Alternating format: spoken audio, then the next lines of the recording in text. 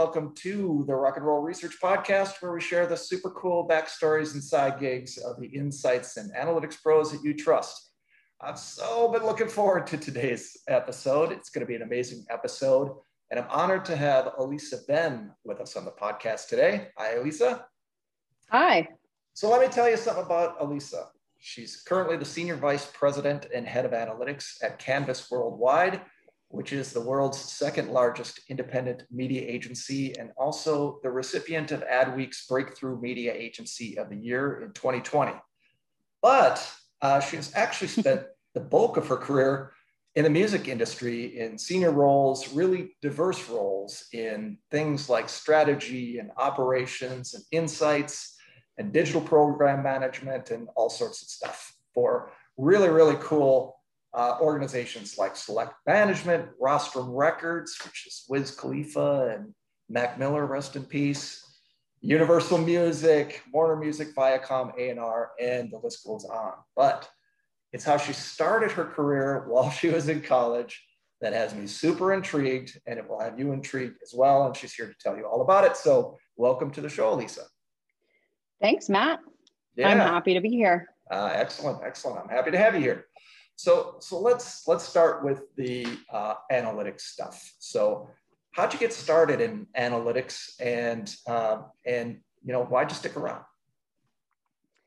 Well, as you mentioned, I spent the bulk of my career, about 19 years, in the music industry. I was living in New York at the time, and I worked for AOL Music. You all remember AOL, I hope. Your older audience does. So I was working at AOL Music, and the person that did some of the reporting had left the company, and they needed someone to do their ComScore monthly. It came out monthly, and I raised my hand and said, I'll do it, because I wanted, was motivated. I wanted more responsibility. No idea what ComScore was at the time. No idea what a metric was. Hits, yeah, I knew what hits were back in the day. Both a hit in music and a hit in like digital analytics. But right. So I took that on because it went to like the major executives at AOL Music. And I was like, man, you know what? Metrics equals money here. Okay, I should know a lot about it, because when I have that information, that's how I'm more employable. Right. So I took that on and I started understanding it. And there was a position actually at MTV in their digital analytics department.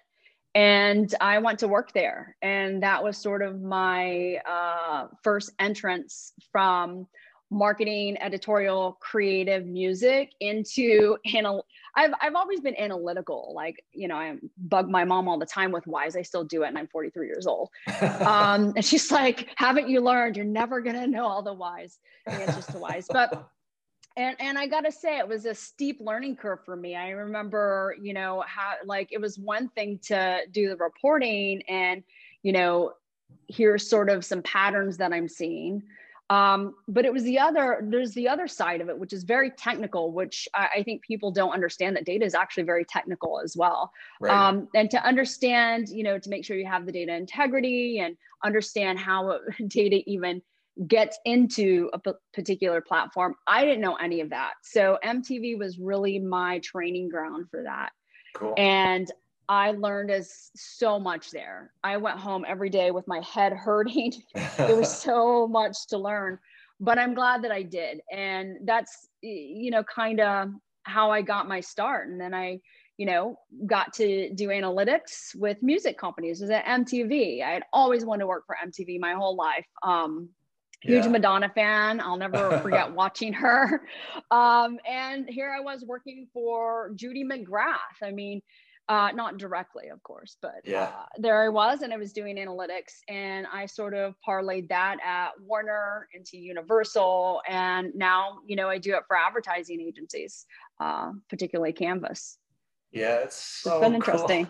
I look at your career trajectory, and, I've always been happy with my own career, but I look at yours and I think, man, if I could go back and do it all over again, tie those two things together, music and analytics, it's just so cool. I didn't even know I was doing it. It just kind of happened. I honestly thought I'm going to be a manager with a corner office managing. Eventually, I'm going to manage Alanis Morissette and Madonna and the All American Rejects. And like, everyone's going to want to work with me. Didn't quite turn out that way, but I'm glad it turned out the way it did. Okay, now you kind of tipped your hand a little bit on the next question. So what you did before you worked at MTV while you were in college involves one of those bands that you mentioned. So tell us that story. Yeah, so I got my undergrad degree at Oklahoma State University, which is in a town called Stillwater, Oklahoma. A music hotbed, by the way, right? It wasn't at the time, but I would like to think the band that I worked with helped make that happen. Yeah. So, it was famous at the time and still for Garth Brooks. Yep. In fact, there's a house in Stillwater that says Garth and Sandy lived here, like on the actual roof. It was right by the campus, actually. So yeah, so I had like, as a poor college student, so I had about 7,000 jobs. I had 4 actually. One of which was a bartender. It was a very bad bartender, not good with drinks, but you did want to come to me because I overpoured. So as a bartender, that's a good bartender in my book. If you wanted a mixed drink, good luck. I could handle the beer. So it was that. I worked at the health department at the time when there were filing cabinets and files. I was the one that came in at the end of the day and had to file everything. It helped that in high school I also worked in the library, so that was nice.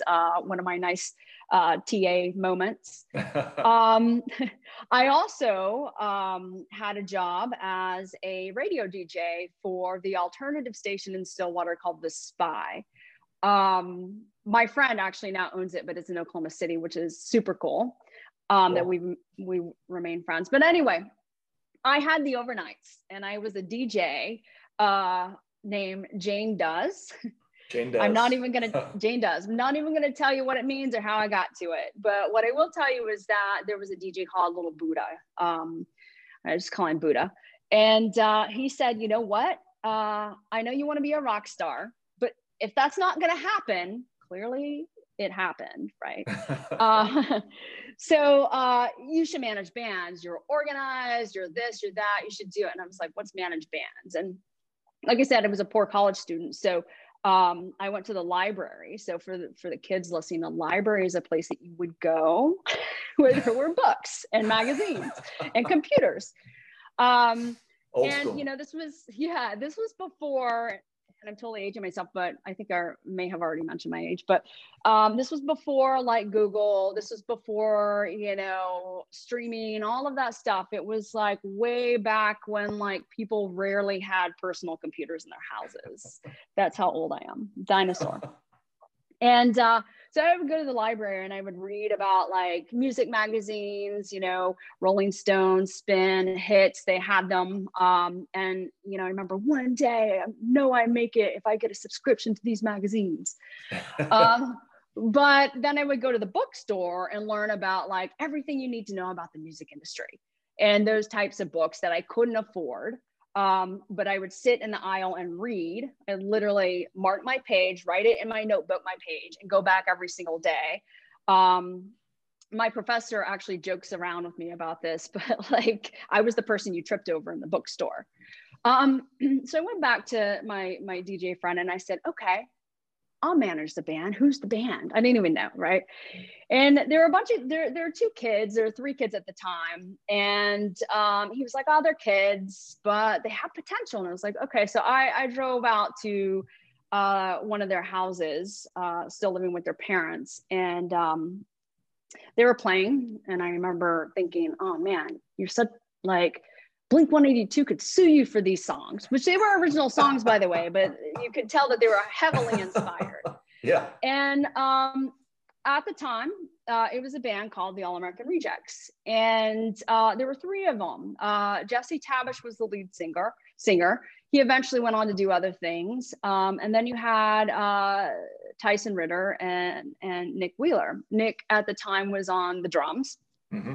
And he also moonlighted as a guitar instructor. So I was like, you should play guitar. So eventually he came out front and started playing guitar. And Tyson, who was the bass player and had very few songs, but really great pop sensibility, moved him over as the lead vocalist and obvious bass player. And then at the time we would play shows, and we would have like a backing drum track, because there were only two of them. And they were 15 and 17. Stealing a job from a drummer. Oh. We eventually got a drummer. But, you know, Nick and Tyson became the All American Rejects. And, you know, I managed them. I was their publicist, their booking agent. I bought them the van that they later called Big Boobs McGee. Probably not working at this point. Not so their much. name, their name, not mine. I'm sorry, it's not PC. 15 and 17-year boys, you can understand. And eventually I became a legal guardian of theirs, because in order for them to play in actual bars, they needed a guardian there. And so, right. You know, I had things signed, and, you know, we went on the road. We did some weeknights, you know, we did the Thursday night penny beer nights and everything, you know, we were everywhere. And, you know, I put them in surrounding areas. We started in the small Stillwater. They became a staple at Mike's College Bar. Started out, you know, you had a handful of fans, and it expanded to where like people couldn't even get into that bar when, you know, when we actually signed to Doghouse Records. Cool. So that was kind of the humble beginnings. And, you know, one thing that sticks out, and I forgot about this until you and I talked earlier, we were driving back from Tulsa, and I was kind of asleep in the back of the van, and they were awake driving. And all of a sudden they're like, oh my God, the van's on fire. And I was like, what? And it was like smoke coming out of the front. And I was like, oh my God, all I could think about was get the equipment out. Like, yeah. Forget our lives, but let's get the equipment out. I don't know.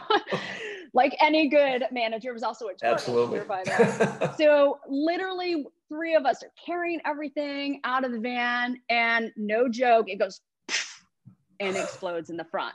Oh my it was God. The wild, never has happened to me again. It was the wildest thing that happened to me. I have no idea what happened or why it started doing that. I just remember waking up and being like, get out the equipment. So that's a funny memory that I have from those days. But yeah, I managed them from 1999 through the getting them that Doghouse deal. I remember being in bigwig New York offices being like, if you don't believe in the All American Rejects, you don't know music. And now I'm like, who was I? My friend Harry and I joke about that all the time. He loves to tell that story. Like, you're in my office. Like, I signed like the Flaming Lips, you know, and you're like, you don't know music. You don't sign this band. But yeah, that was a really nice humble beginnings. And like I say humble beginnings because they eventually, you know, got a buzz, and, you know, we started talking to major labels and started this little bit of a bidding war. And around that time, Green Day's manager wanted to manage them. So it was like, peace out. Pat Magnarella's in. So, you know, I was brokenhearted for a very, very, very long time. And, you know, now looking back, it was like, I'm so glad that happened, because it taught me so much about business and life. And, you know, things don't work out the way you expect it, and you got to learn how to adjust. And it taught me that. Wow. That's fascinating. But it also must be, I mean, thinking about some of the seminal decisions that you effected early on that contributed to the eventual success, you know, over 10 million records sold and all that good stuff. It must be gratifying for you, right? Yeah, it's I'm proud of that work that we did together. It was the stepping stone for my career and for their career. And quite frankly, it's one of those moments in life where people come together in a professional. I mean, we were kids. I was a kid too, but to do something creative and great that you believe in. And, you know, it's really interesting. I don't think for the rest of my life, at least professionally, I've ever believed in something to the point where it like manifested. And so it you know, that time was fun. It was part of my growing up. It's so cool. Such a fascinating story. So you mentioned that it taught you a lot about life. Curious to know, what are some of the the biggest lessons that you took from that experience that you applied into your professional career?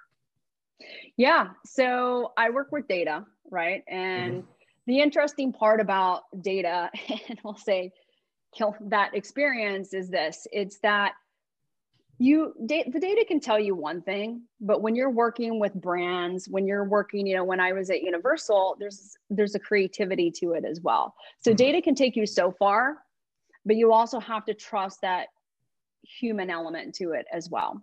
Right. Like any marketing that you do, it's, a consumer isn't just analytical. They have a heart and a pulse, and you got to take into account that. And COVID is a really great example of that, where, right.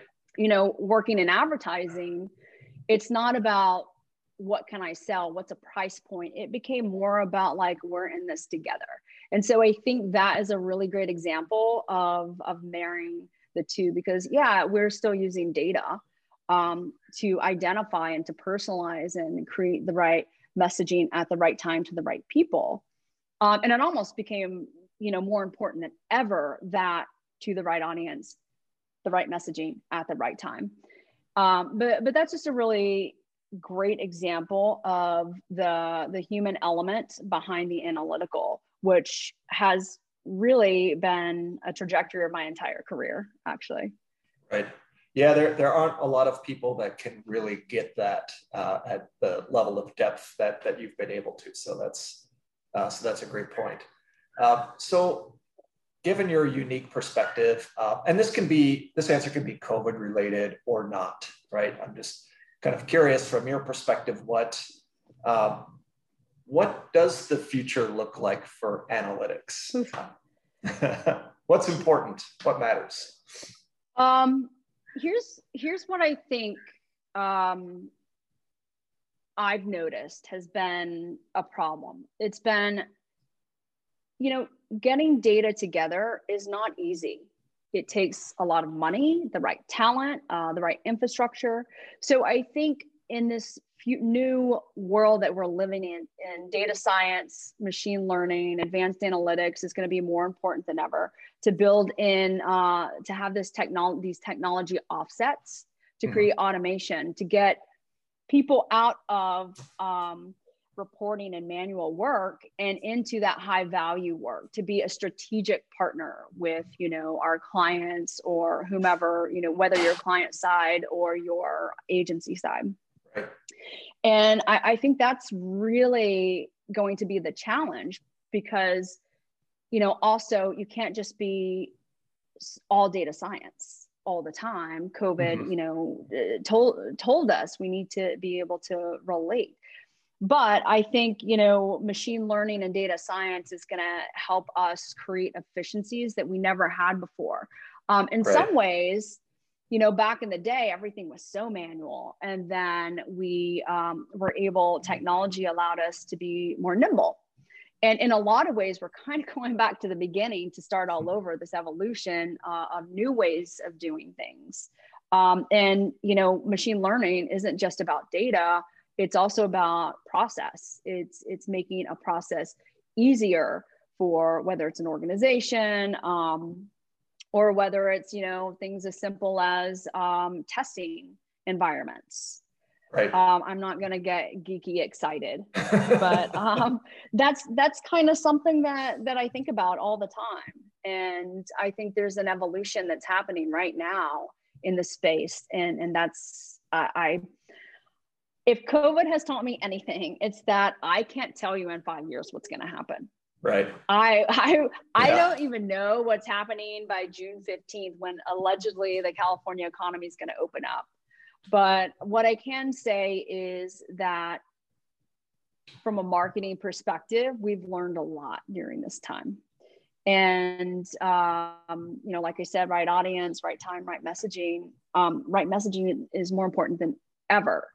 And, data allows you to understand that. But the creative coming together with that is how you actually have impact. Yeah, that's great. So I love that point about sort of the technology taking care of a lot of the things that were previously manual, And it feels like maybe there's that promise now where it's freeing up time to do a lot of the heavy thinking, the deep thinking, that makes analytics a whole lot better. So in a way, it's the human component becomes even more important. Yep, I agree. Yeah, totally. Cool. Awesome. So switching gears a little bit here. So this is a podcast. Undoubtedly, you've participated in Wait, podcasts. it's a podcast? It is. Believe it or not. I thought we were just having a typical Zoom meeting. What are you talking about? Surprise. I love the element of surprise. Hey, that's what I'm here for. So, okay. So what are some other media, be it podcasts or something else, that you find enlightening or enjoyable, both either personally or professionally? So I've been really listening to a friend of mine named Jason Flom. He has this wrongful conviction, and especially with everything going on in the world today, podcast. And if you haven't heard about it, there's so many, I don't know the stats, but people that are wrongfully convicted every day, right? And to listen to his podcast is so enlightening, and I encourage everyone to go do that. That's the one I want to mention. I want to keep it to one. Okay. But I if he's just a fantastic entrepreneur, like music executive, author, podcaster. Do you call it podcasters? Content creators? Okay. That works. I want to be, I want the right term here. Yeah, you know what? But that's a really cool podcast, and cool in the fact that it's also calling awareness to a problem that we have.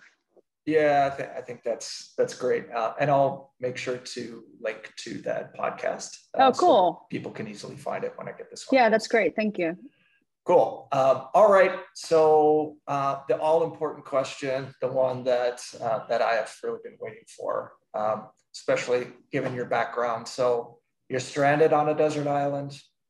You have 3 records, only 3, at your disposal of your choosing to keep you company for the rest of your days. What are they, Elisa? This is harder than any LSAT question, by the way. Oh my goodness. Without a shadow of a doubt, Fleetwood Mac, Rumors. A classic. Yep. What comes to mind, I love this album, I go back to it all the time, is Pete Yorn's Music for the Morning After. That's a really good one. Very nice. And, listen, I am Madonna through and through. So she's my girl. So I will have to say Madonna Like a Virgin. Oh, nice. Yeah. I've got an awful lot of nostalgia for the old Madonna and MTV days as well. So big fan. So now my question is, what's yours? I'm not prepared to answer that question. So okay, well, I gotta tell you, a friend of mine said you should always have your top 100 songs or albums or whatever it is. I think we started with songs because we knew albums were too difficult. So let's do songs. So I was like, yeah, I'm going to do a list. So I have a Spotify list and it's at 563. So my goal in life, my goal in life is to whittle it down to 100. So, people just come out with good music all the time. Billie Eilish, where did she come from? It's like, gosh, so talented. Absolutely. Anyway. I couldn't agree more. It's like something completely out of left field, like you've never heard before. So it just changes the music landscape. Kind of like Slayer, Rain and Blood, or, the first Suicidal Tendencies record. So I'm giving some hints to, what my Desert Island disc might be. But I'm gathering. It's just, I'm gathering. It's just too hard. It's hard. And you know what? Other people. Songs are just as hard. Yeah, I couldn't agree more. Well, I'm going to take away from this interview that I really need to think about this question more, that I'm asking of others. I need to be ready for the answer myself. But I love the story of your career, Elisa. It's absolutely fascinating. I wish it were my story, I must say. It's just so cool. And I really appreciate you sharing it on the podcast. And next time we chat, I'm going to be digging deep for other stories because I can't get enough of that stuff. No, thanks. I appreciate that. Yeah. So thanks so much for joining me on the podcast, Elisa, and rock and roll. All right. All right. Have a good one.